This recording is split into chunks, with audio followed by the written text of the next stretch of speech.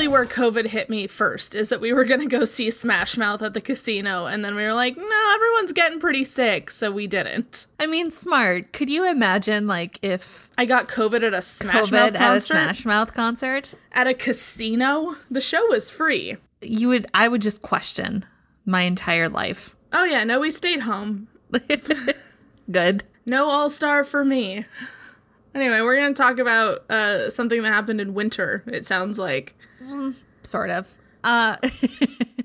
Now that All-Star is stuck in my head, as you know, I've been watching a lot of Unsolved Mysteries. Have you? I haven't noticed. I've actually never seen an episode of Unsolved Mysteries. Never? Never. Oh, that should be next on your list. It's dumb.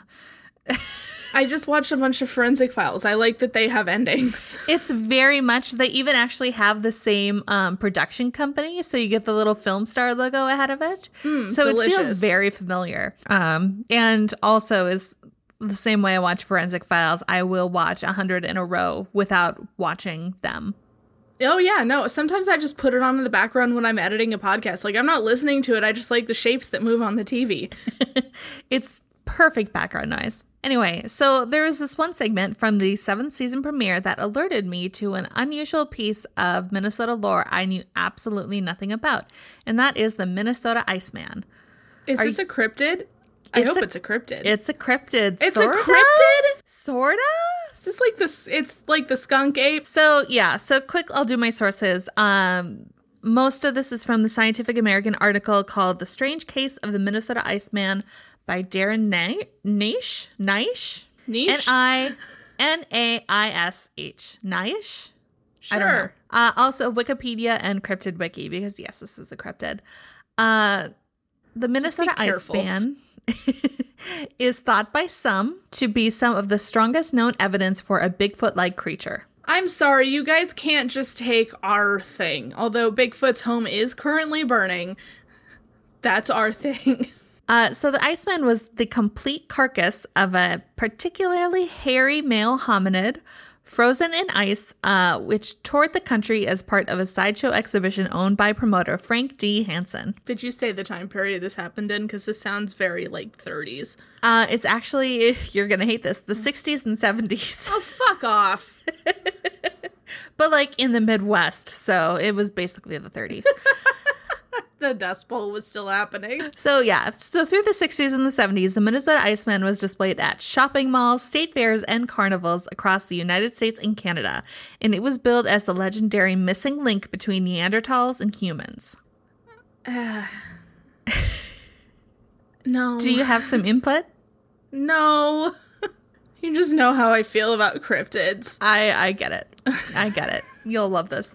For sure. It has been described as a human-like creature, 6 feet tall and covered with dark brown hair about 3 to 4 inches in length.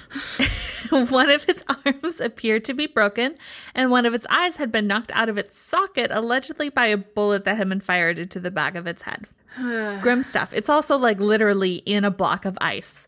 That is why it is called the Minnesota Iceman.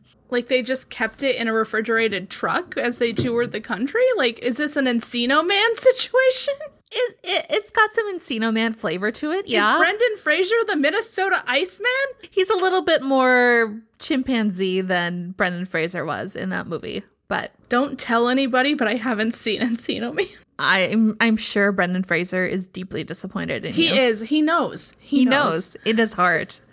I've also never seen Dudley Do Right, but that's a conversation for another day. We get past that. In December 1968, Hansen allowed the specimen to be examined by 2 cryptozoologists, Ivan T. Sanderson and Bernard Heuvelmans. Sanderson and Heuvelmans became convinced that the creature was genuine, claiming that they had observed the smell of decomposing flesh coming from an area of the Iceman that had been exposed by melting ice. The creature was then dubbed the Minnesota Iceman, and that was because Hansen himself lived in Minnesota and he was storing the Iceman at his home over the winter. Just outside. It stayed frozen pretty well. I mean, December in Minnesota, yeah, no problem. There's however little to no evidence the Iceman actually originated in Minnesota, as Hansen himself had a whole bunch of different stories for how he'd actually become into possession of the Iceman. So initially, he claimed that the Iceman wasn't even his, and that he was acting as its caretaker, and that the real owner was, quote, eccentric California millionaire, often rumored to be actor Jimmy Stewart. Okay. Sure. Why not? Why not? At one time, he claimed the body had been discovered floating in a block of ice off of Siberia by a Russian seal hunting vessel. Later, he said it had been found by a Japanese whaling ship, or alternatively, that it had been discovered in a deep freeze facility in Hong Kong. More recently, it's been claimed that Hansen shot it himself while on a hunting trip in the Whiteface Reservoir in northern Minnesota, or possibly somewhere in Wisconsin. You can guess which one I favor. Yeah, I mean, Wisconsin. Excuse me? Yes. I'm quitting the podcast as soon as we're done recording this. Havelmans believe that the creature originated in Vietnam, connecting it with the story of a, quote, huge ape killed in Da Nang near where Hansen had been stationed during the Vietnam War. So it's one of those. One of them, allegedly. Allegedly. Both Sanderson and Havelmans wrote papers for scientific journals about the creature, and Havelmans gave it the scientific name Homo pongoides. Pongoides? Pongoides. Sounds like something you get somewhere that it sounds like a buttwort. Well, it means ape-like man, not buttwort. But I get it. Buttworts is where all of the poor wizards go. It's like, if you get kicked out of normal school, you get sent to buttworts. You get sent to the Alternative Learning Center buttworts. Yes. And their headmaster, Dinglemore. Prompted by this, it's reported that someone actually informed the FBI that the Minnesota Iceman could potentially be a human murder victim. But as far as anybody knows, the FBI never investigated because... Why would they? It's obviously a hoax. Surprise. It's a monkey. So Sanderson also contacted this man named John Napier, and he is a primatologist at the Smithsonian Institution. And Sanderson asked him to examine the Iceman.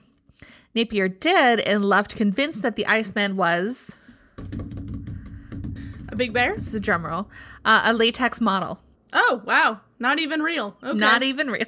Hansen, of course, had an explanation ready for this. He said that he'd withdrawn the original specimen from display and replaced it with a model. Sure, Jan. This was supported by Sanderson, who took another look and confirmed that the Iceman on display was different from the one he had examined with Havelmans. There's also some photo evidence, as there was early pictures showing him the Iceman with his mouth open, while others it is open, revealing a set of teeth. It is possible Hansen used more than one model for the Iceman. Though Napier concluded that there was probably only ever one, and that the changes were a result of the Iceman being defrosted, repositioned, and refrozen between appearances. Checks out. I imagine having a big block of ice is some maintenance involved, when it's just easier to just let it melt and do it up again next year before you head off to the next mall. It's got to be hard on the latex. You would think so, but Napier did a little investigating of his own and found that Hansen actually commissioned the creature of the Iceman from a West Coast company in 1967. Yep, that checks out. In 2013, the model was auctioned off on eBay, and the listing read, "This is the actual sideshow gaff billed as the Minnesota Iceman by Frank Hansen in the 1960s. This is a one-of-a-kind hoax that was fabricated by a mid-20th century showman." So now his dumb fucking fake Iceman is popular because we gotta stop rewarding these people. To be fair, I think his family sold it off. It's generally been no one actually believes, other than maybe Sanderson and Havelman, no one actually believes that the Minnesota Iceman was real. His family sold it, saying as much. It was then purchased by Museum of the Weird owner Steve Bosti of Austin, Texas, who has once again put it on display. I think it's worth noting that Bigfoot would never live in a climate like the Midwest because he does not possess the insulation to survive those winters. He does best in mild climates. That's what all the hair is for, isn't it? Yeah, but I don't think that's enough hair to unless they've developed in that part of the country to have a winter coat. I mean, he could. You think in the spring Bigfoot just sheds a bunch? Why not? Where are all the hair samples, Sarah? Absence of evidence is not evidence of absence, Emily. I'm just saying, Bigfoot is built for mild climates. I don't know why we're arguing about this when neither of us believe Bigfoot is a thing. That's true. That's all I've got. That's the story of the Minnesota Iceman. Not related to the Iceman, but I think it would be very funny if two, like, middle-aged women from the Midwest had a gossip podcast and called it The Hot Dish. I'm 100% sure that exists. Oh, well, never If it's mind. not a podcast, it's a blog or something. Actually, I'm sure it is a blog on the Star Tribune. There's like a hot dish blog that's gossip. All right, never mind. But I appreciate the idea. It's very good. Bigfoot's not real. Bye. Bye.